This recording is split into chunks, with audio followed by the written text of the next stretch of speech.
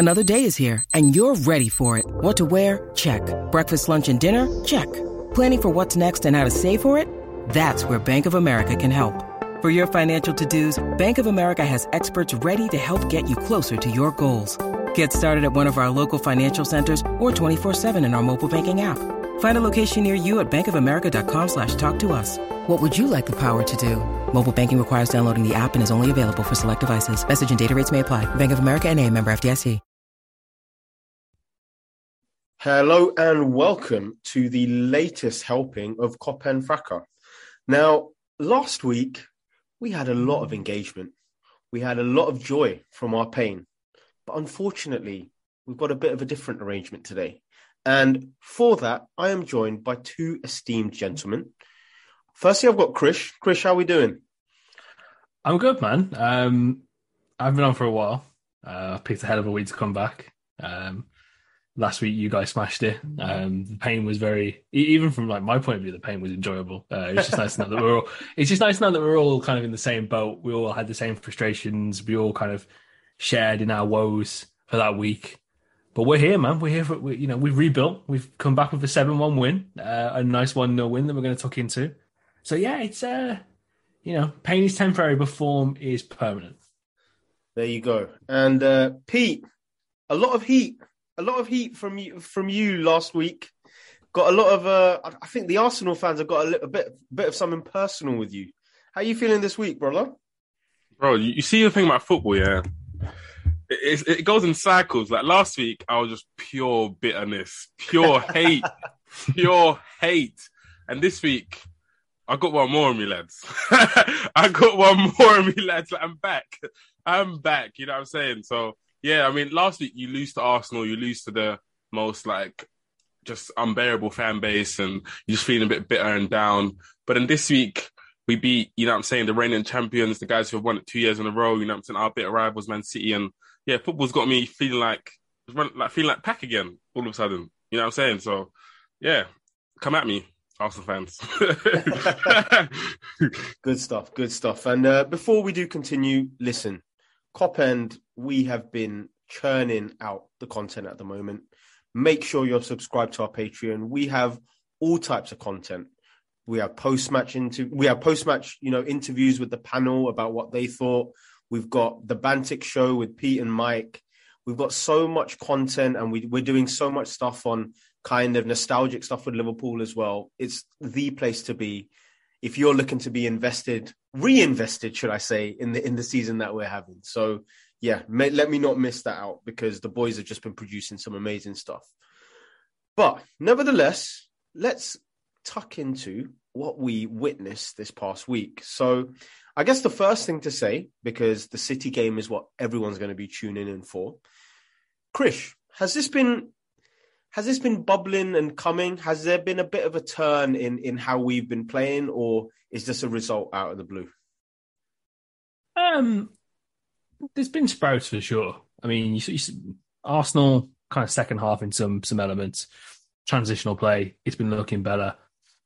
I mean, that first half against Rangers was one of the worst half of football I've ever seen. It was just looking like it was going to become one of those evenings, as it were. In the first 10 minutes, Steph was just sitting there thinking, this is absolutely boring, and it's almost sending me to sleep. It's good job I stayed awake because there were 6 goals in the second half, so that was nice. But you can definitely see from the second half in more of our attacking setup and just how the squad looked a lot more fluid in how we can damage people. And it was all about and it's all that we've talked about for the majority of this season. How do we get Mo Salah involved more in threatening areas? How do we get him to be the focal of what is a potent attacking machine again?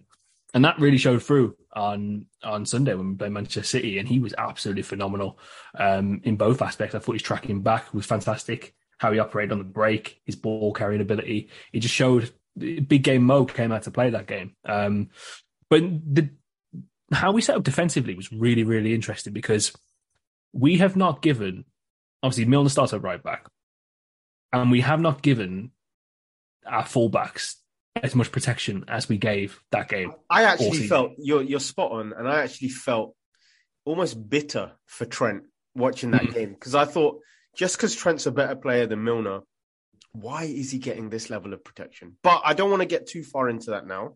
I just want to ask, Peter, Same thing to you. Chris is completely spot on. Wait, Mus, did you just ask why are we tracking back? No.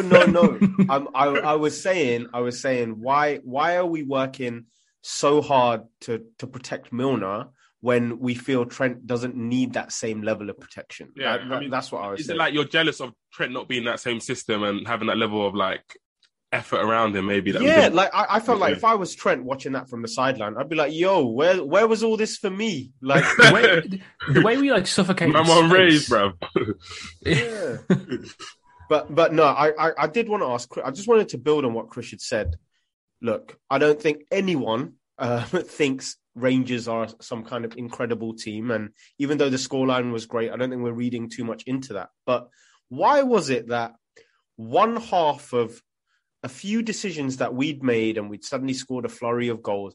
Why is it that it almost felt like we all had this wave of, I think this is the blueprint going forward, even though we weren't playing against that great a team? Do you know what? I think at the time, I did not think that Rangers game wasn't like the best kind of warm up to the City game. But now I look at it, it actually was, because we were able to kind of gave Salah that confidence. And before the game, you was all thinking like, oh, how are we gonna use Salah? Like Salah's not really kind of finding his form. He's kind of out of form, this, that. And then that game kind of gave us the opportunity to realize, okay, he came on, plays centrally, scores a hat-trick. Okay, now we need to get Salah central. Like it wasn't a question of should we not.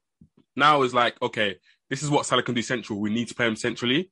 And again, that formation it kind of gave us like a warning of what Elliott can do in that right attacking midfield position or right mid position. And yeah, it was kind of it was like the blueprint to what we can kind of do against a better team. But you know what I'm saying, we have to put more effort in. We have to kind of galvanize the team a bit more. But it was actually kind of a good warm up to the City game, I thought, to be honest. Now I look back at it. Yeah, and I completely agree. But I do want to touch on what you guys thought of pre-game, actually. Obviously, a day or two before, Jurgen Klopp had been talking, and poor Jurgen's having to do about 50 interviews a week at the moment. So the topics are running thin. But I have to do another one today as well. I tweeted about it. I'm past watching them, not because I'm sick of Klopp. I just feel bad because the world does not change enough for the amount it needs to talk. Yeah. But what do you guys think in terms of all the stuff he was talking about the disparity, about what City are capable of, so on and so forth? Do you think, right, Klopp's a very smart man, this was a tactical ploy in terms of timing to raise this, or do you think it's just the topic that was raised and he's the kind of person to just be upfront about it? I thought he told the truth. Like, I thought the man simply told the truth. And what people didn't realize in that conference, now I went back to watch it and stuff like that. Before all of those comments, he praised Man City. He talked about how good Foden is, obviously how good Haaland is, blah, blah, blah. And obviously that does not get clipped anywhere. Like you do well to find that on Twitter. You know what I'm saying? You do very well to find that. But I mean, they obviously ask him like, how hard is it to compete with a team that can obviously get be the best team and then obtain Haaland in the summer? And he literally before the question said, or before he answered the question was like, like, why are you asking me this? Like, he literally pleaded with the interviewer, like, why are you asking me this? Like, you know the answer already, and you know the kind of traction it's going to get, and you know what I'm saying, the kind of backlash it's going to get from City and the reporters. But obviously, he still had to answer the question. And I thought he didn't lie. Like, this is not new news to anyone. We can't compete with Man City financially. We cannot. We will never. You know what I'm saying? They obviously got a lot more money than us. And we just have to be different in the way that we compete. So it means that we obviously, like, we have to get maybe younger players in. We have to maybe look at different, countries or different scouts, so they can get a Haaland in. We have to go to the Portuguese league and get a Núñez in because we can't afford Haaland's wages. You know what I'm saying? Or they can get a Grealish in for 100 million. It's really sickening, isn't it? How I feel like rival fans always think they're making this amazing point when they say Klopp only talks about this when he's losing. He doesn't. Mm-hmm. He talks about all of the injustice. I remember once we beat Southampton away, and the moment he won, his first comment was about the schedule and how unfair it is on both sets of players. I think integrity-wise, Klopp can't be touched. And And Chris, I mean, it must drive you insane as well, how people try and make Jurgen Klopp out to be someone that he's not. It's weird. I think it's just a kind of capitalization of the weird football meta that we live in now, where, you know, everything's just kind of clipped and soundbited, but no one wants to look for the context behind it. All you have to do is just look at you know, the game of the weekend. You look at, you know, Man City's bench. They had £100 million player that they didn't even bring on. Imagine. So that is what you are competing against, and it's true. I mean, look how much money they've spent on trying to, you know, get left backs in. How much money they spent on trying to get centre backs in. I mean, they're Akanji's fourth, fifth choice for them at the moment. This is Ake's first season properly starting in the team. He didn't even make match day squads last year, and he was 45 million. So and then they're two fairly expensive players, so they can just kind of go out and that's the thing. I think people are kind of like to go, oh, well, they don't spend massive amounts of money, and then people kind of like to do the whole, well, you know, Haaland, he was only 50-something million pounds, and his wages aren't that much. Man. But then you see the report that, you know, the clauses in his contract are so achievable, he basically has to get out of bed and he gets an extra 50 grand a week. So it's just a weird way to kind of like frame things against it. But Klopp's right, man. Like, from what I completely agree with what Peter said. We cannot compete. And this is not to say, because obviously I'm very aware of what people will say that, oh, we've spent money on Chamberlain, we've spent money on Keita. And yes, we have, but we're still stuck with them. You know what I'm saying? We couldn't just get rid of them. That's the point. I think I tweeted off the account the other day, and I'm like, look, this is the whole difference. Man City can go out, they can spend another 55 million. You know, if Keita flopped for them, they could go out the next summer and they can buy their margin for error, right? Their margin exactly. for error. They can just flip. It's like from Chelsea back in the day. Someone flopped, cool. How much money did they invest in strikers? How can you send Lukaku back on loan the next season? You buy him for 90 million or whatever. And it's crazy. And it's not to say, I'm aware that Liverpool, we haven't always spent our money correctly. You know what I'm saying? There are ways that we could have competed. Mm-hmm. You know what I'm saying? We could have bought midfielders and we could have bought better options at times as well, so that we could compete. You know what I'm saying? But everyone makes mistakes. Everyone makes, you know what I'm saying, when they're signing people. But our kind of leeway or our area, like grey area to make mistakes is so much thinner or so much smaller than the likes of City, PSG. You know what I'm saying? Like, when we make these signings, they're going to affect us for the next 4 or 5 years. It's not going to affect City for the next 4 or 5 years. So it's just how it is. And we're not complaining about it. We just have to be different in the way that we challenge. You know what I'm saying? There's ways to compete without spending loads of money. Pete, two things can be true at once. Yeah. People can say Liverpool have spent money, and we can also say we haven't spent money like other clubs have.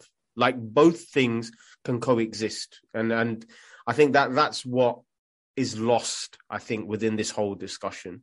But anyway, that's the difference, though, isn't it? Though, sorry, Mush. No. I mean, go on. When you you know, your Man City, your Newcastle's now, I guess, to a degree, you don't have to worry about your P&L. You can just go out and you can spend money, burn it as freely as you please, and there is no real consequence, because what we've seen from, I mean, come on, this Man City Premier League legal battle has been going on for the better part of nearly 5 years now. There's no consequence. There is no actual real consequence to breaking, you know, FFP or your going over in your P&L, because you can just hang it over in court for so long. But you know, it just keeps running into the plucky underdog story in a way, which is quite funny, even though there's massive amounts of money being invested in every single asset of the game. So yeah. Yeah, no, I completely agree. But I just don't think this debate is going to go on long after Klopp even leaves. And it's boring as well. It's boring as hell. Yeah, it's really boring. and they can't be angry with Klopp because they're saying he's a moaner. Like you've just said, Pete, he doesn't even like answering these types of questions. So he's not raising these topics randomly. So I'd love someone to just ask him like a random question, like these interviews, just like, what did you think of Succession, lad? Something like that. You know what I mean? Just like something like really random, like throw him off the book. Like, oh, I really got to think of that one. Do you know what? That is really interesting, actually, because I don't think we hear enough about Klopp, the person. Like, we all hear about his social views and all of this stuff, but I don't think we hear a lot about like what he's into or things he likes, to be fair. Yeah. Well, anyway, let's talk about the game then. And let's talk about the lineup. Because, as we've touched on little bits, there was a lot of change. There was a lot of unexpected change. And the first one, I'll come to each of you for a player each. Pete, James Milner, right back. What were your thoughts prior to the start of the game? Yo, I was just like, oh shit, here we go again. Like, no way. You know what it is? Like, when I saw Konate had missed Friday's training, I was just like, oh, like, this can't be real. Like, this cannot be real. So you're obviously looking at it like, okay, what are the different options we can do? So option one, play Gomez centre-back, play Milner right-back. And you're not really liking an option because Foden obviously torched Milner last season at Anfield. So you're thinking, I'd rather not. And then option two, Nat Phillips at centre-back. And obviously we saw his performance against Crystal Palace at the beginning of the season. I wasn't really impressed. Obviously, I thought Zaha kind of peeled onto him, gave him a torrid time as well. And, Phillips is not really at the level to play in such a big game for me. And then option three, some people were saying playing Tsimikas at right back. What? I did not see this. Tsimikas right back and Robertson left back. That's what people were saying as well. So they're saying, yeah. So I guess when you look at all those options, maybe like a Fabinho centre back as well. But again, you don't really want to put Fabinho centre back after the season that we had in the COVID season. So we finally see Milner at right back, and yeah, I was shocked to be honest. Because I'm just thinking, I know Foden's going to start because Foden has a great record against us. So I was just really worried that, and having Elliott in front of him as well, I was thinking having Elliott and Milner on the same side, boy, it's looking sticky. But hey, I'd love to be proven wrong, and we'll get to that. Apologies, but we'll get to that. Okay, and Krish, Gomez at centre back. Now, if we look at some of Gomez's performances at centre back, Napoli one being what's the opposite of a pinnacle? Whatever the opposite of a pinnacle is, that was that at Napoli. And how were you feeling seeing him chosen? It was better than Nat Phillips, so there was no qualms from me about that. It was just a mismatch in terms of like what the back four was going to be. Yeah, he's kind of one of those ones. Like, okay, cool. I'll Gomez. He can be a bit physical. Will his positional awareness be on point for that game, especially in a game where you have to close off your space and you have to be fairly aggressive and alert to where all these different runners are that Manchester City have. And we'll talk about his colossal game in more detail kind of later on. But yeah, man, it's just nice to see him kind of get back to the level where he is, which is nice. Good stuff. And finally, Pete, the return of a certain Scotsman at left back. How are you feeling after a few weeks of the second best left back in the world, who was playing instead? Hello, mate. Oh, I can't believe they said that. Jacob, you got blood in your Tier hands. 1, man. Tier 1. Tier 1. But sorry. When we done the tiers, sorry, yeah, I don't know. There's things I've got to get off my chest. When we done the tiers, and I put Tsimikas in amber, and one of the reasons was that because Robertson can come back and take his place back anytime he wants. Like, bro, thank you for holding that for me. I'll take that back now. You know what I'm saying?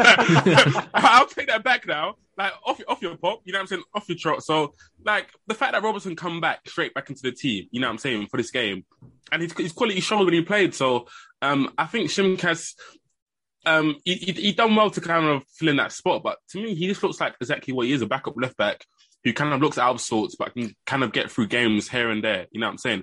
He has some good games here, some shit ones there. Like, he literally is worth 12 million to me. Yeah, you know what I'm saying? So do you think, I don't want to go into full performance yet, but do you think you yourself were surprised by how quickly Robertson returned? Not surprised at all. Oh, really? No. Claim your place back. Or like, bro, Robertson is levels, like, and it's not just for Tsimikas in the world. Like, I think there's a lack of good left backs in the world right at this moment in time. And I feel like Robertson, he's still number one for me. There's not really anyone better than him. And I don't think he's even been in the best form in the last 18 months. But when I look at like people like Alphonso Davies, he's also struggled. I mean, Fernando Mendy's been good, but he's not really eye-catching like that. Robertson is still number one, and he's quality showed during that game. All right. Krish, I'll come to you for our attack because there were things going on. Obviously, Luis Diaz is out. Wishing him a speedy recovery. We saw, like you've just said, Salah tucked in.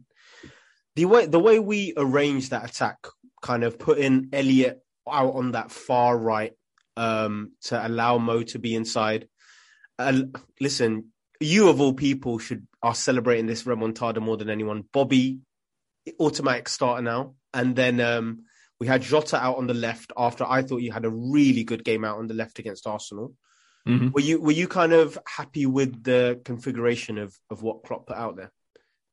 It worked really well because, I mean, if you look at like average positions, Bobby did the usual, and I think he probably had to for this game in terms of having him start up front. He was more kind of in that number 10 role where he kind of drops back and he does a lot more of his pressing. And if you look at his heat map, his start as well, I think the ground he covers is absolutely insane. But the most interesting thing is giving Elliott a bit more of a. So he took Salah. He's almost playing as like a bit of an auxiliary 9, which he's interested in itself. But Elliott gets more freedom on that right hand side, and the work rate that guy had in that game was absolutely unbelievable. He was everywhere. It was so nice, wasn't it, to see? Insane. It was nice to see, like, after kind of remember early Salah and Mane, who looked like they were just hungry to prove they belong at that level. Yeah, it was nice to see a kid who just felt like people don't know if I belong here yet, so I need to give everything to deserve it. And that hunger is what we were built on, right? So it's so good to 100%. see, right? And he played so well, and he really helped stifle their kind of left-hand side, because that's where the main threat was for the most part. I mean, De Bruyne is always going to find pockets and pick up space. He got limited to a certain degree, which was good, and I think that spoke to kind of, how the midfield operated and how aggressive our kind of defensive line was. But I think that set up, and it was weird seeing us kind of not part of the bus to a sense, but we played a little bit more conservative than we usually do in these games. It wasn't as open. Right? Yeah, it was, and that's the important thing. That's what we've been screaming for since the beginning of the season. Let's keep some form of stability and keep some form of shape. And it's funny that Harvey Elliott allowed you to do that in terms of just his robustness on that right hand side of the midfield. And that actually drifts us nicely into the game itself. And Chris, will stay on you for this, because I personally thought, like, the moment the game started, it felt different. That first 5-10 minutes, the energy was right. Everything looked proactive rather than reactive when we were pressing. When we were pressing, it looked like 3 men. Whenever Rodri got the ball or Bernardo got the ball, suddenly Bobby was appearing from behind them and nicking it off them. Like, all these traits that we've loved about this Liverpool team for 4 or 5 years. Why did it all click yesterday on Sunday in a way that it hasn't clicked throughout the season? I feel it just boils down to the simple point that you're kind of fighting for your pride in a little bit. You're going up against this team, this kind of juggernaut you've been fighting this consistent battle with for the past 5 years now across 2 competitions. You're playing for a little bit of pride, and obviously the result against Rangers in the week, that does something for your confidence. But like we've kind of stated before, they're not the best. They are pretty diabolical. But you are playing. You are playing for your pride, and they stepped up. Pretty much everybody on that pitch stepped up. Virgil stepped up massively. I have not seen that guy take the lead. We're getting there, brother. Do you not worry about that? The guy stepped up. Fab stepped up massively. Stepped up massively. Thiago, even though Glam doesn't want to admit it, stepped up. The guy, considering in his first season, we were thinking this guy actually put a tackle in. He put a tackle in. He was putting his foot in. And it just boils down to, and I think the comments after the game from Robbo, I don't know if you guys have seen it. I think they've all had a little bit of like self-reflection over the past few weeks in terms of how poor they've been performing and how they've all been letting each other down. Because he even goes to say, you look at Alisson's performances in goal, especially from the weekend, he was sensational as well. I've got a bit of a sweeping statement to say about him later on the show. Okay. And he basically just came out with it and said, we've been letting him down. We haven't been giving him the requisite amount, of effort that he needs, because he's a fantastic goalkeeper and he shouldn't be conceding as many as he should. And you have to have those periods of reflection where you say, we're better than this. We just are. Let's go out there. Let's show what we were capable of on the biggest of stages against our biggest of rivals in the past few years. Let's get back to business. Yeah, and even though everything you just said was factual right then, it's so annoying that it takes playing against the best team in the world to bring it out of us, because every other week is not going to be them. So goodness knows what we're going to do there. But Pete, pride, Chris mentioned it. Virgil van Dijk probably saw the whole of Twitter and Monday Night Football and all of the lead up to this game about what was going to happen to him. What happened to Virgil on Sunday? Because first tackle I saw was Man City were basically keeping possession. Erling Haaland had dropped 15 yards to pick it up near the halfway line. Virgil followed him, took the ball, took him out, took everything, and then dropped back 10 yards sprinting. I thought, okay, I ain't seen this in a while. How are you feeling, Pete? Yeah, I mean, do you know what? I thought I was watching the 2018-2019 season. You know, the Ballon d'Or Van Dijk. Yeah. I thought I was that's who I was watching. I was thinking, bloody, like, who is this? Who is my man? Like, who is my man? But I think, do you know what? When I was like looking at I saw a couple of interviews that he was given like before the game, and it felt like I was even tired for him because they kept asking him, "Oh yeah, you're going up against Haaland. How do you think it's going to go?" Or "Yeah, you got this key battle against Haaland," and it just felt like they were just focusing so much on that, and they were kind of setting him up for this kind of disgrace where he's going to be against probably the most infamous striker in the world, and he's going to kind of torture him or whatever. But Van Dijk really showed us like when he's motivated, and like when he actually you know what I'm saying, the bright lights are on, and he wanted to really like show everyone that, yeah, like I've still got it, you know what I'm saying, like I'm still here, I'm still the big boss, and I'm still, when I want to like prove it, I'm still the best centre back in the world. And he done everything that like we wanted him to do. He was super aggressive, like you said, the front-footedness, right? Front-footed, literally, like you said. And there's times where like obviously Haaland might get in the pockets, and like you said, he followed them out, and that's not something you don't really see. He was trying to win it from behind. And there was plenty of times when his duels, and that there was one kind of interception or kind of one, that one where I think KDB played like a cross-field pass to Cancelo, then Cancelo like chipped back in. And like Van Dijk, especially the Van Dijk early in the season, he would not have followed that. He would have just left it. You know the one where he was running back towards his line. Yeah, like he would not have followed that early in the season, but he followed the whole move and heads it over the bar. And like that's as good as a goal for me. You know what I'm saying? He saves us there. And yeah, it was a fantastic performance for him. And like, I just really hope that will kind of give him the kind of, not confidence, but like it'll show him that like, okay, if he kind of goes back to being this aggressive front-footed defender, like even though he might make some mistakes here and there, like we will improve, and he can do it. You know what I'm saying? And I feel like he didn't really trust his body enough to maybe play this way, but he literally done it against Man City, done it against Haaland, and your body, I think it's ready for it now. You know what I'm saying? And I feel like he can do it. So yeah. I agree, and I think just watching him, it was like, yo, this is the best defender in the world. There's no one who can defend better than this when you play like this. Like, rose it. He didn't rise it. He was a different thing altogether. And Haaland couldn't really do much. Like, when Van Dijk's in that kind of form, what can you really do? You can't outpace him. You're not really going to win a header up against him. You're not going to beat him 1v1. You're not. So there's not really much he can do. And yeah, he's had quite a few good games against Haaland. So I think that he's got confidence playing against Haaland. He kind of knows the way he plays, and he rises it against big opponents. That's the thing about Van Dijk. He does tend to rise it. Virgil sat there and he was like, I don't play the occasion. I am the occasion. My God, he came out on smoke, man. And, you know... That's do you know what? Thank you, Chris, because I'm writing that as the title already. I am the occasion. I am the occasion. Speaking of the occasion, I think a lot of people were, you know, there was a lot of people in fear that, you know, the unbeaten Anfield record for Virgil van Dijk would falter as well. Listen, he ain't ever losing that, man. If Haaland and his 20 goals within 5 games isn't stopping it, no one's ever beaten that. They stopped the Cyborg. I think the even more impressive thing is, in 38 Premier League games when Virgil and Gomez are starting with each other, they've kept 19 clean sheets. So 50%. 1 in 2.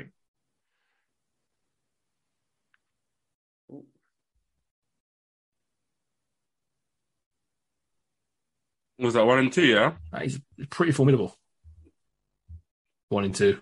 Yeah, it's amazing. I think they've got a great partnership together. To be honest, they just mix really well together. And it's just good to see, man. I mean, yeah. Matip hasn't had the best season. I think, you know, Konate, that injury, because we were really looking forward to getting him back. But Gomez, man, when you come in and you do what you do, you deliver to the highest of levels. And you still keep showing that resilience to come back time after again from all these injuries and just all these unfortunate situations. You got to sit there and be like, yeah, let's just run it back again. What do you guys think Gomez was doing differently to the Gomez we've seen? We've talked about what Van Dijk was doing differently. What is it that made Gomez look like he was also the player of 18, 19, 19, 20? He was super aggressive as well. And what I liked about what he was doing was that as soon as he felt like Milner was in any sort of trouble, boom, covered onto that right-hand side. Like, as soon as Milner got even like a snip, like it looked like he was going to beat, Foden was going to beat Milner. Yeah. Gomez was there straight away. Boom, boom, boom. Like, it's like a brick wall. It's like you get past Milner, it's like, bang, into Gomez. Gomez was straight there. So, yeah, again, it was a dominant performance by him. Like, it wasn't the thing about him, and we've seen it. Like, he looks kind of unsure when he's playing. Sometimes, he looks kind of like, I don't know. Like, I don't really want to get injured. Do I really? But that performance was assured. Like, he was confident. He was dominant. Like, he just looked dominate. And like playing against Milner and playing with Milner and playing Elliott on that right hand side, I feel like they all worked together really well to stop Foden, to stop anyone coming down that right hand side. So yeah, it was a really good performance by Gomez, man. Well, I mean, I guess we're so proud of these boys. We've jumped straight into what we thought they played in terms of how the game was actually going. Obviously, halftime we went in 0-0. What were your kind of like thoughts in terms of the ebb and flow of the game? It was a weird one because we were playing well, but it's like City weren't playing badly either. I actually thought Foden was actually a threat in terms of picking up the ball in good positions and driving with the ball. What were you guys thinking in terms of how we went in at halftime?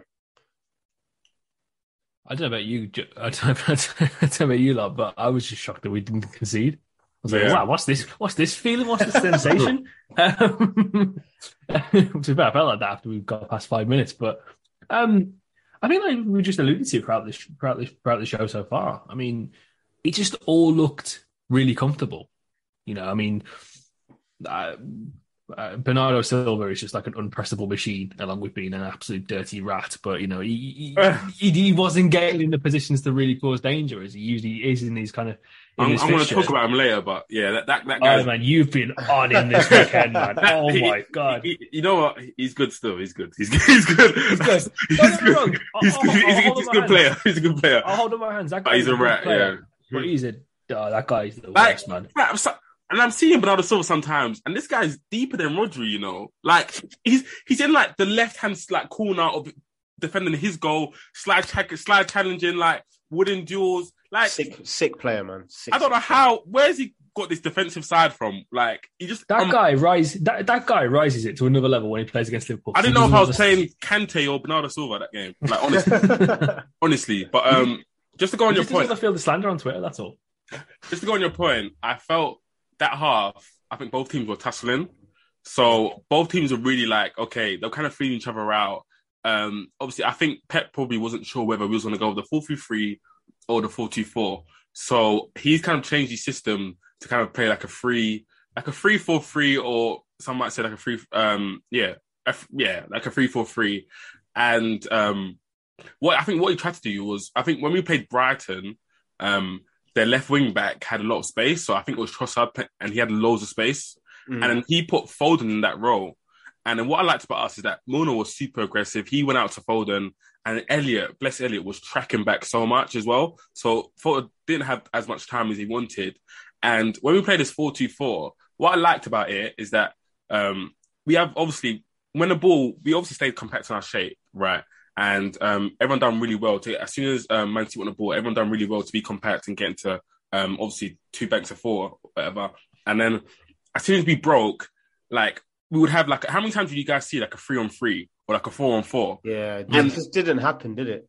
I mean, for us, like, did you guys see a lot of, like, you would see like a 3-on-3, like it would be Jota, Salah, and Firmino. I was thinking more about defensively when we were defending. It was never out. I mean, the last 4, 5, 8 weeks of the season, I feel like we're always defending 4-on-2 situations. Yeah, but you didn't see that at all this game, did you? Not at all. On the other side, we saw that plenty of times, and there was loads of times where like Jota maybe miscuffed the pass, or like Elliott overhit a pass, and we could have been through.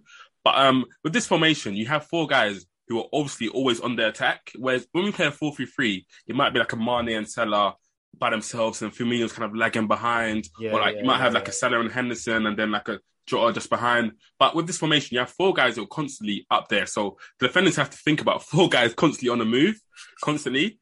And I feel like that just helped us so much. So when we broke, we had players forward already.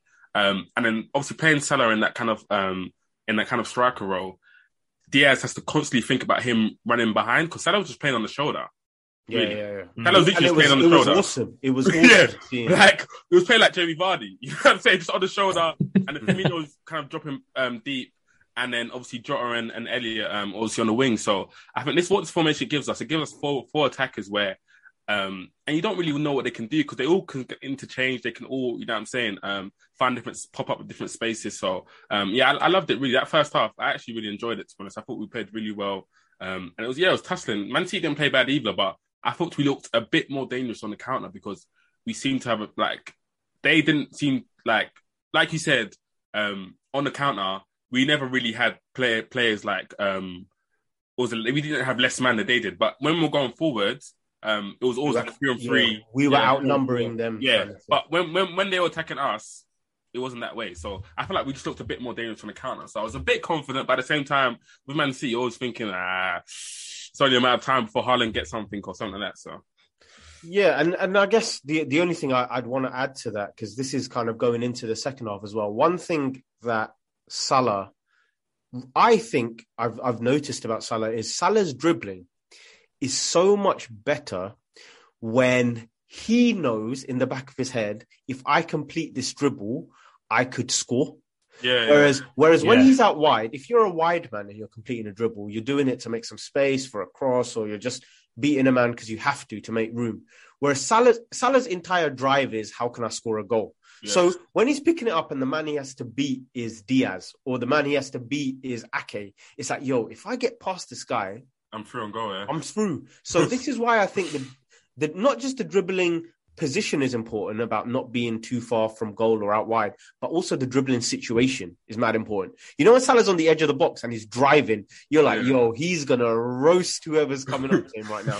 I just don't think we've seen that situation for about, since probably January or something. He's just not had that opportunity. But all in all of that good counter-attacking, Krish, led to a goal.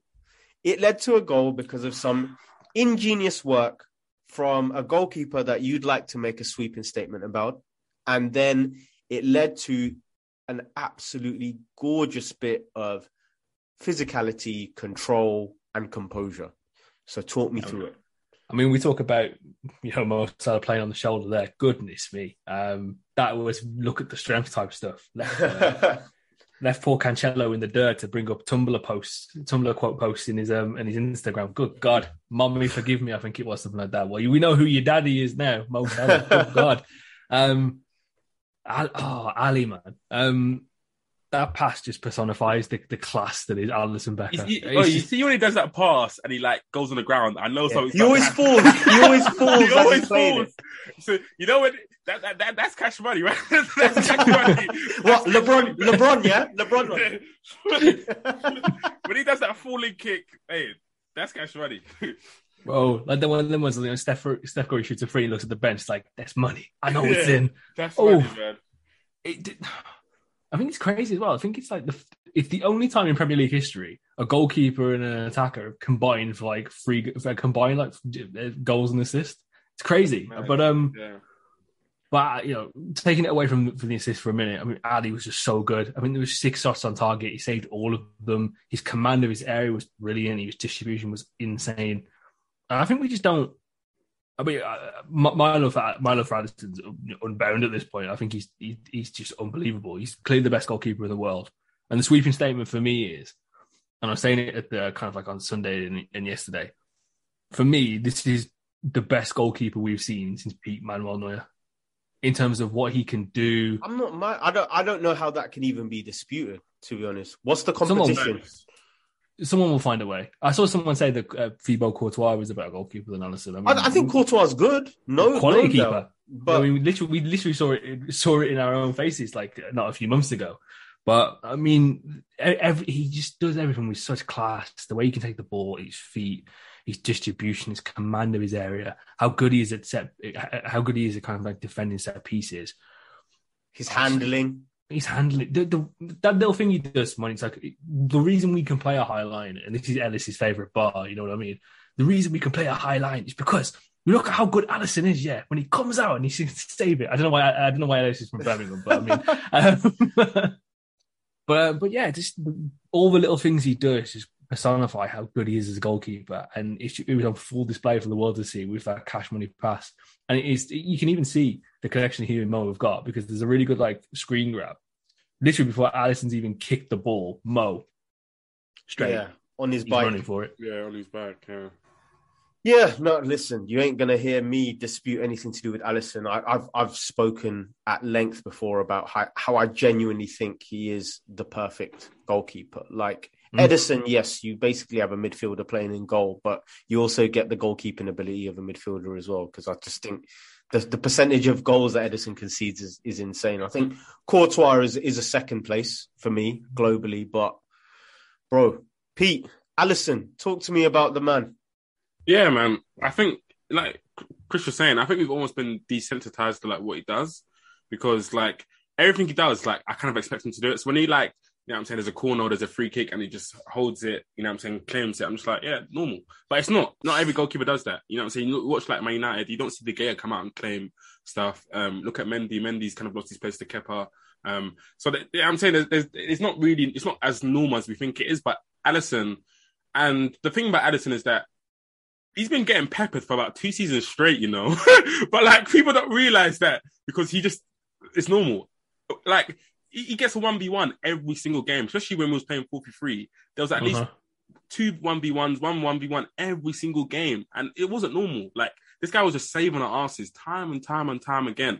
And it's about time we gave him some protection, and about time we actually, gave him some stability in that back line. So yeah, he's a fantastic keeper. It was a fantastic goal as well. Like Chris said, they've got that connection. So as soon as Alisson claims the ball, Salah knows, I need to be off here. This could be a chance for me. And yeah, it's a great score to take it around Cancelo as well. He, you know what I'm saying? He kind of gets touching it whilst he whilst he's spinning and holding him off. It's ridiculous to do that. Balance-wise, that is amazing. And the thing about Salah, I know he missed that first 1-on-1, which was a great save from Ederson. I knew he wasn't missing that second 1v1. You know what I'm saying? That's 2 goals in the play against Man City that he would have left on the table. So I knew he wasn't missing that. But I thought, Salah had a great game as well. I thought he gave, other than his goal, he just gave that defence constant trouble. Every time he got the ball, he looks like a big, big threat. Even he done one nice cross for Jota. Every time he was on the ball, he didn't really lose it. There was one nice little cutting that he done on the right-hand side as well. He just looked like a threat again. And he looked like the player that we know him to be. And it's just funny, these people kind of making cheap shots about how, he's in the same camp as Aubameyang now, about, he's not motivated about money. And I just thought, what a little cheap shot that is, because he's had 4 or 5 bad games of form, whatever. Now you're telling me he's in the same camp as Aubameyang? No way. You know what I'm saying? This is Salah. Salah hasn't had a bad season at Liverpool. He's yet to literally have a bad. So what makes you think he's going to have a bad season now? You know what I'm saying? He scores a hat-trick against Rangers, scores the winning goal against Man City, and all of a sudden everyone's quiet again. There's nothing people can chat for Salah. If you want to chat about trophies, he's won trophies. If you want to chat about big game goals, he's got big game goals. If you want to chat, he's got everything. Golden boots. There's no chat for Salah anymore. There's actually none. And even on the main pod on Sunday, I think Mariah was saying, it's people are doing this weird thing of Salah's had a bad, let's say Salah hasn't played well since AFCON, right? So whatever that is, let's say end of Jan. So from Feb. And people are doing this, I told you about the Salah guy. And even Mariah was 160 goals later, you've suddenly seen the truth of this player. It's absurd. I think it's fair to say that he has massively dropped off, but that's the word. It's. But the funny thing about it, Mush, is when people do the Mane argument, they completely negate over the fact that he was trash for the first half of last season. Bro, trash for the first half. Bro, people forgetting Mane is not lighting it up in Germany. Best of luck to the brother. That's my brother right there, Stadio. But people think that even if I wish that comp that has just come out of Salah versus City, all those goals Mane scored. Look at who's making those goals. Salah. For goodness sake, the one from last season at the Etihad, the pass Salah plays. But even I'm more in a camp that attackers have drop-offs. They have drop-offs all the time. Look at Son. Yeah. Son, again, had a bad start to the season. Son and Salah were both the top goal scorers last year, by the way. They both won a golden boot. And now they're having drop-offs at the beginning of the season. Everyone's talking them crazy on their name. Kane as well. Kane had a drop-off last year. attackers have drop-offs a month, 2 months, but they, you know what I'm saying, they're world class. They come back to form. It's what they do. And Pete, it's modern day age. It's modern day age. Not just that, Pete. 3 golden boots. Like, let my guy have a bit of a rest, man. Flipping out. Man. What more does he need to give you? My man hit 100 club within 5 years of being at a football club. Like, it's insane. But anyway, another attacker did come on the pitch. I don't know if we want to call this good, bad, a bit of everything. We basically got an entire movie within 15 wait, hold on. minutes. Before you go on that, can I touch on this formation quickly? Sorry. Yeah, go on. Formation, just sorry, a bit of tactical. So I think with this formation, like, have you guys kind of noticed that for these, like, for it to work, these wingers have to work extremely hard, like extremely. But Pete, what hard. Changed? What makes you feel like you're back in the 90s. To be fair, the amount of graph they got to put in. But I'm saying as in, like, every time, every time like a KDB or Bernardo Silva gets the ball, Elliot and Jota have to be in formation, otherwise it will just leave Thiago and Henderson, and that will be it. You know what I'm saying? So I just want us to kind of keep this way of playing, and if we play this 44, our kind of wingers and our wide players have to get back into formation very quickly. 4-4-2 instantly. You know? Yeah, like instantly. Like, there's no time to kind of jet back or whatever, or jog back. You need to get formation very quickly because that's an overload straight away. And that's the one thing we done well against City. Elliot double teamed with Milner.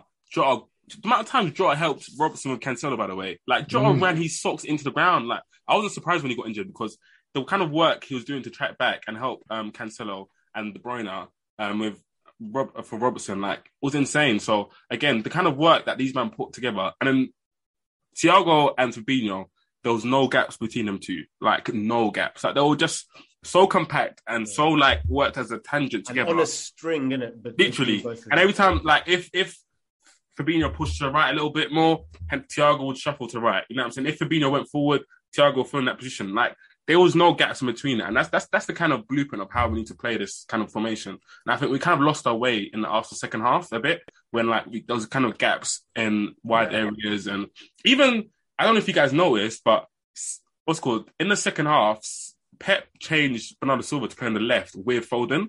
So Silva was playing more centrally in the first half. And then, obviously, Foden wasn't getting as much joy on that left channel in the first half. He was getting a bit, but obviously that was kind of the main man. So then Bernardo Silva was kind of double teaming with Foden to get at Milner. But Elliot and Gomez worked so well that it didn't really make a difference. So yeah, I think I just want to say that's kind of the blueprint of how we need to kind of play this formation if we're going to kind of play it. And I think, just to add to that, Pete, the other thing is, if you're going to do that where the moment you lose the ball, your 2 wide men get back, it means you also have to be sensible with where you're concentrating your attacks. And I think by attacking centrally, it gives you a chance that if you do lose the ball, you can fill the space out wide. The problem this season has been we're attacking out wide. The players who are meant to be filling the spaces out wide aren't filling them. So suddenly, the moment we lose the ball, our fullbacks are getting attacked straight away. There's not even another layer of a winger or a midfielder you have to get past, right? Past, for sure. Yeah. The interesting thing as well with the midfield too, whenever they won the ball back fairly quickly, because the way Firmino was playing a little bit deeper, they had an automatic outlet there, so that allowed people to kind of like break out a little bit quicker. Which didn't have to be a long ball. Exactly. That was a good. So it was quick pass, 5-10 yards, and then you got Bobby, you can kind of push that forward 10-15 yards with his close quarters dribbling ability, and then kind of like break it out and start attacks. So I'm all for it, man. It's just gonna be interesting to see. It's a shame now that Jota's injured. It's a massive shame actually that Jota's injured because he's one of our. I think he's a collective favourite from everyone at Cop End, really. So it's going to be interesting to see how we fill out that left-hand role. And, and if, Bobby can't realistically start every game. So how will that also look with, Nunes playing through the middle as well? Yeah. And speaking of the man, let's get on it. Let's get on the craziest, funnest, good, bad, but I don't know what to interpret as, but he came on. And my goodness, he was noticed. What happened? Tell me, boys. That was a classic. The pretty one come my way. That was a classic Bolasie performance. Like, when Bolasi's doing like that performance against Man City, and I'm not sure if it's good or bad. Like, he's doing a step over, gets past Yaya Toure, and it just like misses the cross. Like, I didn't know what, like, I didn't know what to think. Like, what the hell was that, guys? What? You know what? Because the match situation was we were 1-0 up, it was fun. If this was at 0-0, I think I would have interpreted it so differently. And like, and the thing is, the thing about the performance, sorry, Chris, is that he actually gave Akanji a torrid time. Like, Akanji was eating grass, brother. Like, he was. The thing is with Nunes, if he gets the chance to stretch his legs out wide with that knock and run, you ain't catching him. He's actually quick. Like, there was one time, I think the first kind of run he went on when he came on, he literally just ran outside of Akanji. Akanji could not keep up. I think Akanji got a yellow card. And the thing about Nunes, do you know what? It was the perfect sub, to be honest, because I think City needed something different to think about. And yeah, he didn't score, but like, their centre backs were on their toes, and like the thing is, when you're kind of holding the lead, the best thing to do is that, like, okay, let's say you count or you're dropping deep, you need a threat as well. Like, you can't just be dropping deep. You can't just you can't let City build up a fort where the waves of attack happen, right? Yeah. So they still need to be thinking about your threat whilst they're attacking. So it's kind of like, you know what I'm saying? They're not constantly wave after wave, like you said, and that's what Nunes done. But my God, some of those decision makings. Bloody hell. Let's talk about that. Oh my. What were you doing at your TV? When we were countering and it was Jota was open, Salah was open, and you can see his head is down. You can see he's not looked up. What were you doing at your TV screen at that point? So this will be a laugh for everyone. I was on the phone to the missus at the time. As soon as he was on that run, yeah, and he should have put Salah through. And honest to God, I had to mute myself because of... I was just screaming at the TV. I was like, why? No. It's like, what was going through his mind? He's like, and all I could think of, like, I thought about it earlier. I was like, what was going through this man's mind? And all I could think about was, you know, the Randy Orton theme song? I hear voices in my head. They talk to me. That's all I could think about going through his head, like, as soon as, when he didn't play that pass. Like, I play Sunday League football. And if someone doesn't see that in Sunday League, you're gonna be going nuts, bro. If my nephew done that, I would look like my nephew's 6 years old. He just started football. Like, if my nephew done that, I would be thinking, "Are you insane?" Like, so when he had the ball, I was like, "All right, go on." Like, it was through in it, so he was like, "Go on." But he had time. Remember, he had time. He's dribbling for about 7 seconds as well. It's an unbelievable marauding run. Yeah. So then, when he's taking the touches, you're just like, "Okay, you got to pass." You got to fucking pass. What is he doing? No, what is he? And then he takes a shot from outside of the box. And the funniest bit is, Salah goes mental. Right? Like, he goes nuts. And the thing is, there's two people there. So if you're thinking, okay, I don't really want to try to Salah pass it. It might get cut, I might not. You can just give it to Jota. And I know Jota doesn't make the best run, but he's still right next to you. So just give it to Jota, and yeah, I'm saying Jota can do the rest. But, bro, like, what kind of decision making is that? Like, what is that? The thing is, you know, all them cusses and all the things we spend our time trying to defend Darwin about. I was like, hands up.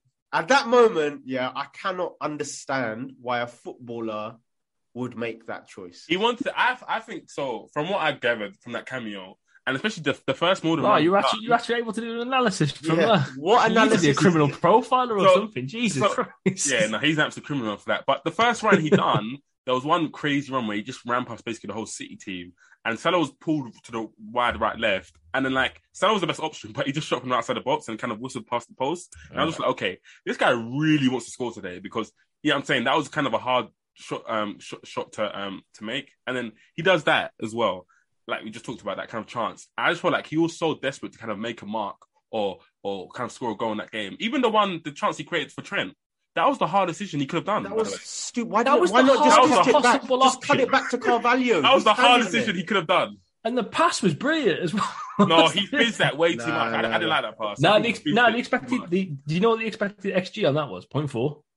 Was it? Wait, I thought that was hard. Yeah, Trent was fully stretching for it by the time. But my bigger thing was, he was in that left channel. He has left Akanji. Akanji's on the floor, right? He's beating him 20 yards apart.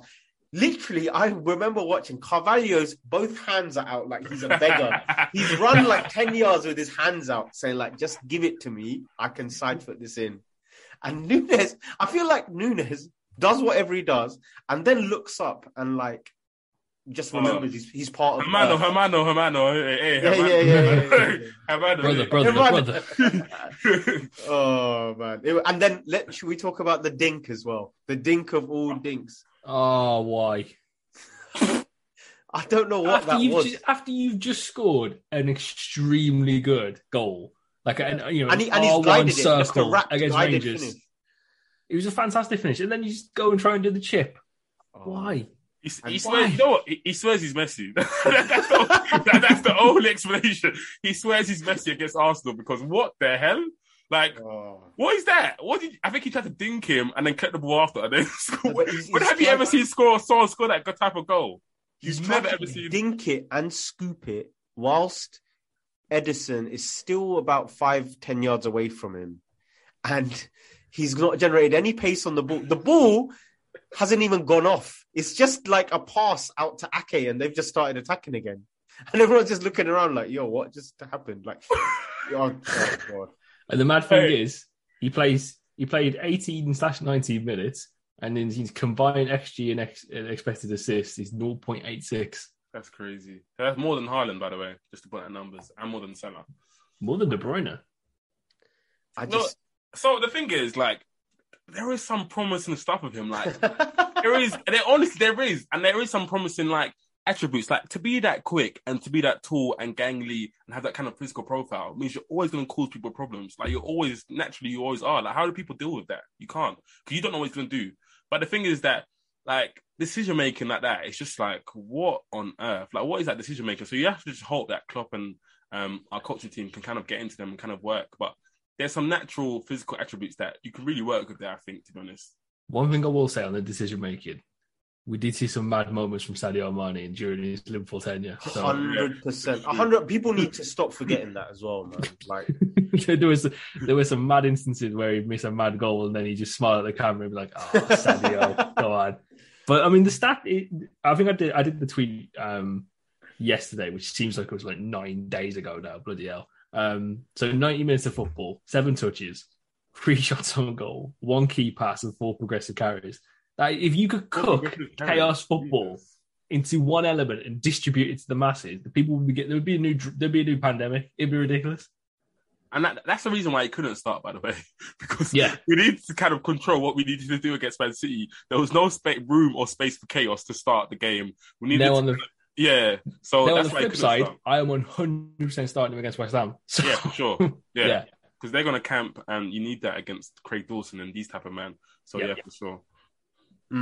So I guess just to wrap up that City game, it's well worthwhile talking about. Can we just talk about Trent? Just a pair out of nowhere. we put a fast one. I thought like his surprise I thought his World Cup was a maybe. My guy came on. I was like, what? Right mid as well. And you know that Kevin Nash meme?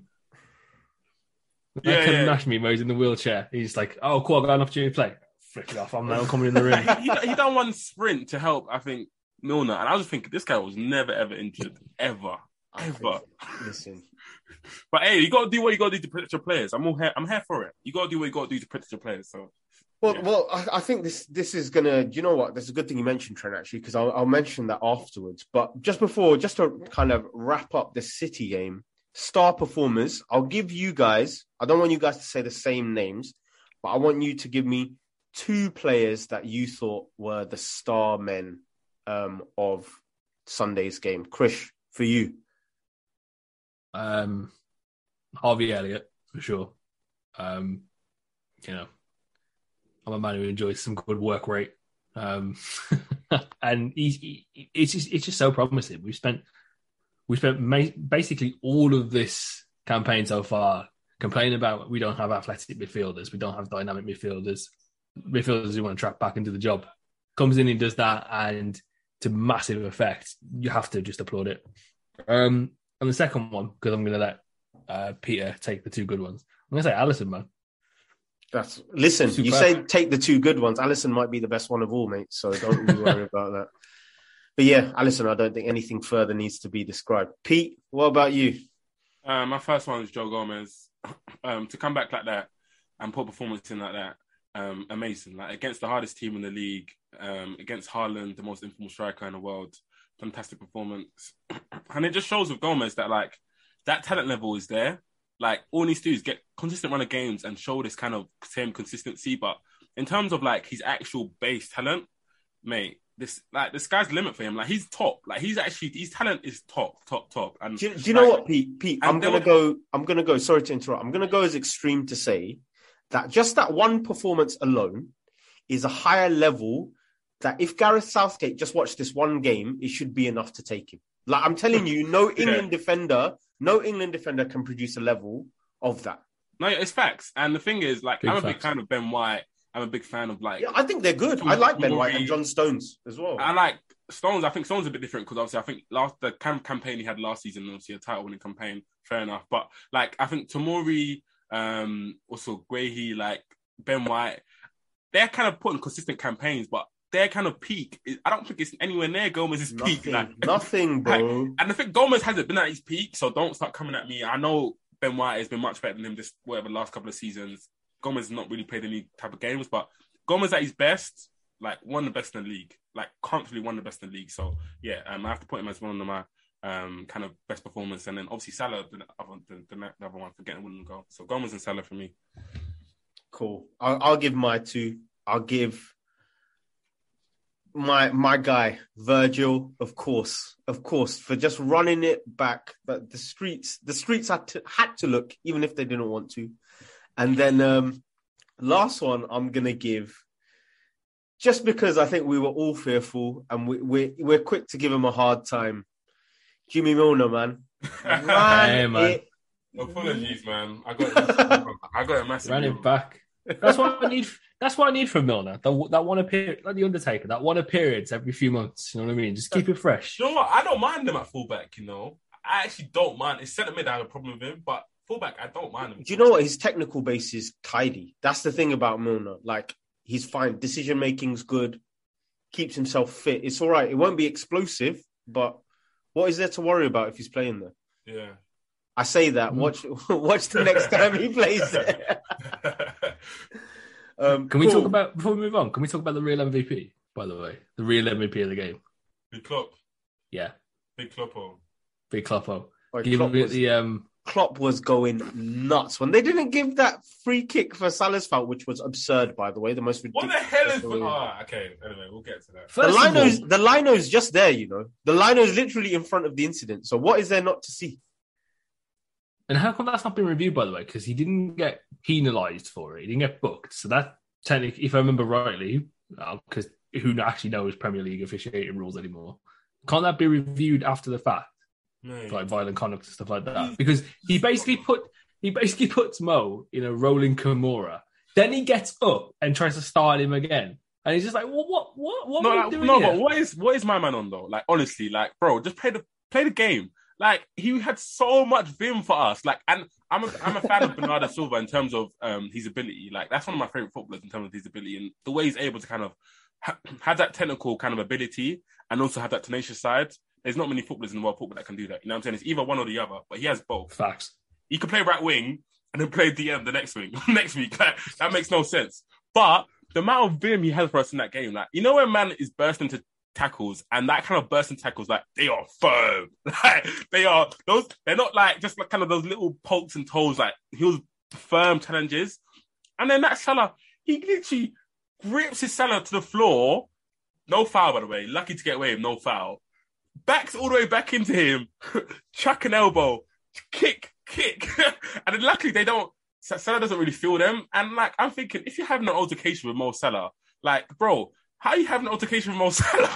Mo is so friendly. How are you having an altercation with Mo Salah in front of the cop? I've never seen mad? I've never seen Salah fight anyone. Like, anyone. And the thing is, Salah doesn't even retaliate. Salah doesn't do anything. And then after that, he goes back to Salah and they kind of whatever have like a head-to-head. And then Van Dijk comes, I don't know. But even in the head-to-head, that was the first time because he was trying to do Bernardo was trying to get all lippy, basically. Yeah. And then Mo was literally telling him, like, you can do, like, you know what you've done. Mo was telling him, did you see what happened on the sideline? Like, you flew off me. Like, why are you trying to start off me? And then my guy starts pushing Van Dijk, bro. tries beefing Van Dijk. Like, what on earth? He hates us. He absolutely hates our guts. And I'm so happy we sent him home with 0 points. Hold that, my guy. Hold that.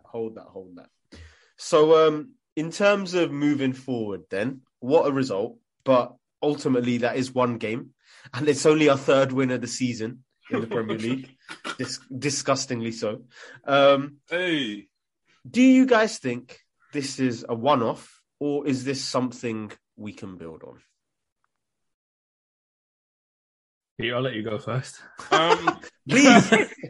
You know what? That win had me to like. There's nothing like beating someone 1-0. Like, I think if you beat them like 3 or 4-0, it would have been nice. But like, see them gritty 1-0 wins, where like the opposition feels like they've been robbed, or the opposition feels like something's not like. You know what I'm saying? You know, you've gone through the war. You know yeah, what I mean? And like it just leaves a bitter taste to them. So that win for me, I feel like that win should really kind of amp our squad up, and I definitely think it could be a start of like a run. And I look at our next kind of fixtures and stuff like that. To me, in our next fixtures, Napoli looks like the toughest game in our next fixtures. Like, we haven't got many. Until the World Cup. Yeah, like, and I know there's no blighs in the Premier League. Like, every team is tough, but if there's a time to go on a run and kind of get some points, it'll be now for sure. And we can kind of really uplift our season and turn it around if we just go on a run. And I think the West Ham game will show me a lot. Because I feel like if we beat West Ham tomorrow, or will be today at Anfield, I feel like we go on a run 100%. But if we draw or lose, I think the momentum kind of goes, and we kind of like, oh, was Man City really a blip? Was it another like Bournemouth result? But if we beat West Ham tomorrow, I feel like, yeah, I'm 100% certain we'll go on a run. So I feel like the game tomorrow is really, really key. And Chris, in terms of kind of, you touched on it before, this Jota injury means that we've got this massive hole in the left side of our attack, and it was the first time we really looked like we clicked. So how does that left side work? Is it Nunes has played out there before, Carvalho's played out there? What do you do on that left side? I'd probably go Carvalho on that left-hand side. What's it feels the like reasoning behind that? It's really operated kind of for Fulham for last season. He looks like he can put a decent shift in. He will play to instruction. I think he's the big thing. I mean, West Ham aren't no slouches in their own right. You kind of, I don't know if we're going to touch on them in a little bit more detail, but they've got some dangerous players. They've got some really good playmakers that are coming to the foray. I mean, me and Peter are big fans of Lucas Paqueta. He's really started to come into his own in the last few weeks. That's looking like a good signing. Scamacca's there as well too. And, they kind of like to try and operate from their full-backs, and, they're still playing a free at the back with their, relevant wing-backs. So you're going to need some tricky players to kind of help on lockdown. I think he could do a better job there. I don't see Firmino playing tomorrow. So what's that? Is in terms of rest or just? Yeah, because that'd be 3 games in the space of a week. Yeah, Napoli, Man City, yeah. So I think that's a tough one. And if we're already light in terms of bodies from an attacking point of view, you need to rotate as much as possible. So I'd play Darwin through the middle. So what's your front four then? If we're assuming we're going to keep this kind of formation and approach, mine would be Elliott, Nunes, Salah, Carvalho, and then you have Firmino and probably Jones to come off the bench. By the way, you lot are mad if you think Hendo's not playing tomorrow. Yeah, Hendo's definitely playing tomorrow. You think? Yeah. And you know what? And I don't blame him, because those 2 positions, you need to kind of keep everyone free and injury free. You know what I'm saying? So, and they're injury prone. That's the worst of it. So every game, you've got to rotate one. That's what you got to do. So Henderson, Thiago, Fabinho, Thiago, Henderson, Fabinho. You just keep rotating it. And then, because if you get one injury now to one of them, Fabinho, all of a sudden, let's say Thiago gets injured, Fabinho and Henderson have to play a lot of games, because who else can really play in that pivot role, really? You're looking at maybe Milner or Jones, and that's really, you don't really want to see that. So you know what? I'd probably do Hendo for Fabinho. So what? Hendo, Thiago to play on? Yeah, I don't really mind, to be honest. Whoever that works well. I mean, I can see that. It's those two midfielders playing a little bit deeper, and Hendo kind of in that hybrid 6 role plays quite well. It means he can kind of cover the right hand side. Scares me. The only thing I don't like about Henderson is that he still wants to like. You see, like he's like I want to press. Like he's like still got the dinosaur head, innit? Yeah, the like dinosaur head moving. He wants to really like. He still wants to be more involved in the game. He wants to press, but that position requires no pressing. Like just stay in that role, be compact. Like you saw Atletico, we used to play it with Simone 4-4-2. Like that's how we should play it, but that's how they did play it. You know what I'm saying? Just staying compact and staying in shape. But Henderson still wants to like just go. He doesn't realize the verticality. Well, that's the thing as well. It's like there's going to be some opportunities for him to play, you know, that little Hollywood pass, especially if Mo's playing on the shoulder. So it actually might suit him, to be fair. Yeah, no, that's spot on. And we've also got the other issue of centre back. Do you guys start Trent? I don't know. We'll get. Oh yeah. So this right mid thing of Trent coming on, is this some kind of glimpse into what? Yeah. Are we doing a baby Becks thing? Or... hey, I saw David Beckham do it. You know what I'm saying? You were alive to it, Pete. Yeah. That was like my first that was one of the first footballers that like. I remember the celebration. I used to think like, no, come on. Everyone used to love Beckham. Like, let's not guess. Like, come on. Everyone used to love Becks. That was one of those ones where when Beckham left Man United, that was one of the ones, you know, when my dad was like, yeah, you can like him now if you want. You've been liking him. But no, I was saying I don't really like it when Milner plays 2 or 3 games in a row, personally. I just feel like you're putting too much stress on him. So I'll probably bring in, I'll keep Gomez and Van Dijk and then bring in Trent, personally. So you want to go straight to that Trent and Hendo right side, yeah? Back to that.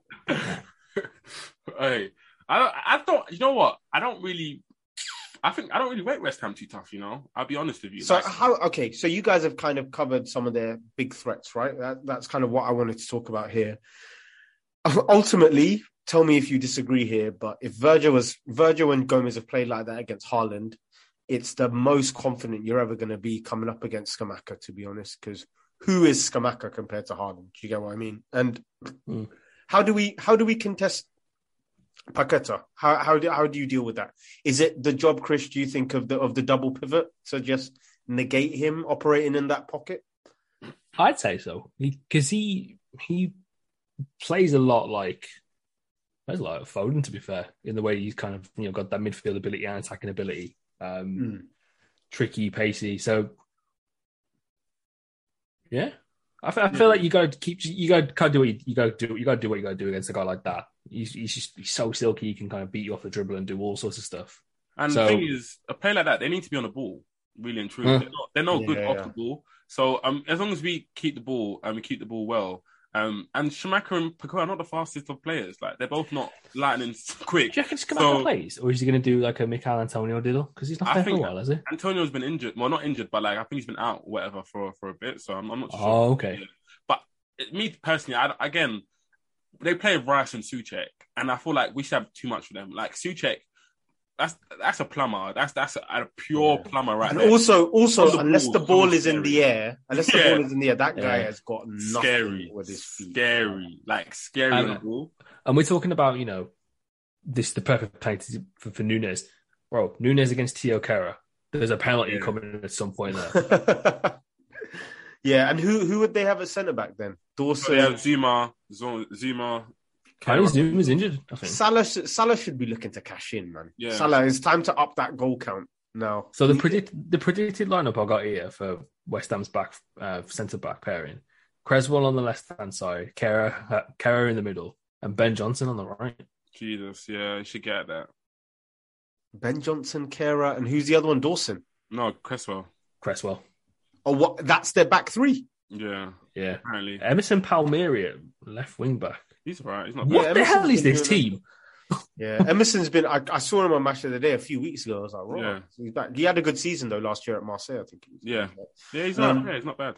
Marseille seems to be the dream factory at the moment. Everyone goes there like loan or something and just magically like rebirths their career. It's a bit, Marseille have like 50 Premier League former players playing for them at the moment. But score predictions, guys. West Ham, what are we thinking? Krish, come to you first. Score and goal scorers. I'll go 2-0. Nunes and another Salah goal. That'd be perfect for me. Nice. Eaton, yeah? Pete? I'll go 2-1. and I'll go with Nunes and Pavelio. Oh, okay, interesting. I mean, I just need to start seeing a run of clean sheets, and so I'm not gonna say we concede. I'm gonna say 3-0. Yeah. I'm gonna say Salah 1, Nunes 2. Let's go for that. We need to start eating, man. And He's gonna cash in that XG, money in the bank. Yeah, listen, he's built up that fund, man. So yeah, it's time for him to eat. And in terms of, I guess I don't want to go too into this discussion, but just a little bit touching on, we're now a few weeks away from the World Cup. This is the start of a platform, like you guys are saying. We've got West Ham, we've got Nottingham Forest. What are you expecting from now until the World Cup? Is it a straight flush of wins, or is it going to be a bit hit and miss still because we're playing every 3 days? I think it's still going to be a bit hit and miss. I want us to kind of build a nice run in the league.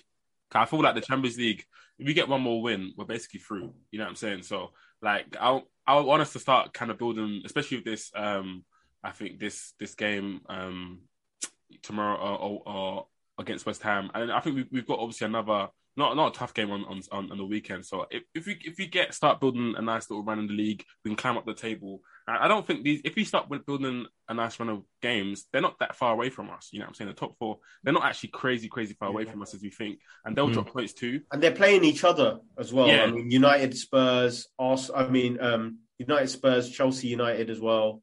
There's games where they're going to slip up in between, right? Sure. And I think there's a couple of games where we might get some draws, and like the Champions League games, if we draw against Napoli, I really don't care. You know what I'm saying? We've only got to really beat Ajax, and then we're through, so it's fine. We beat Ajax, and even if we lose to Napoli, I don't really care too tough. You know what I'm saying? So just kind of managing our fixtures and kind of really focusing our efforts on the Premier League and kind of climbing up that table, I think.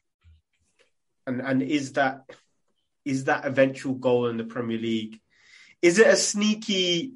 If City drop off a bit, we're looking high up, or is it let's just focus on Arsenal. We cannot compete. Super team. Arsenal. that's a title challenge. You know, 4 points at the top. Some might say if they drop off, that's a choke. Some may say that. Some may say. Interesting. Well, boys, I have got to thank you. A lot more upbeat this week. Ops are disappointed. The fellow Reds are delighted. So thank you very much. Make sure you're tuning in throughout the week for all of that content coming out. And catch you soon, guys. Peace. Sports Social Podcast Network.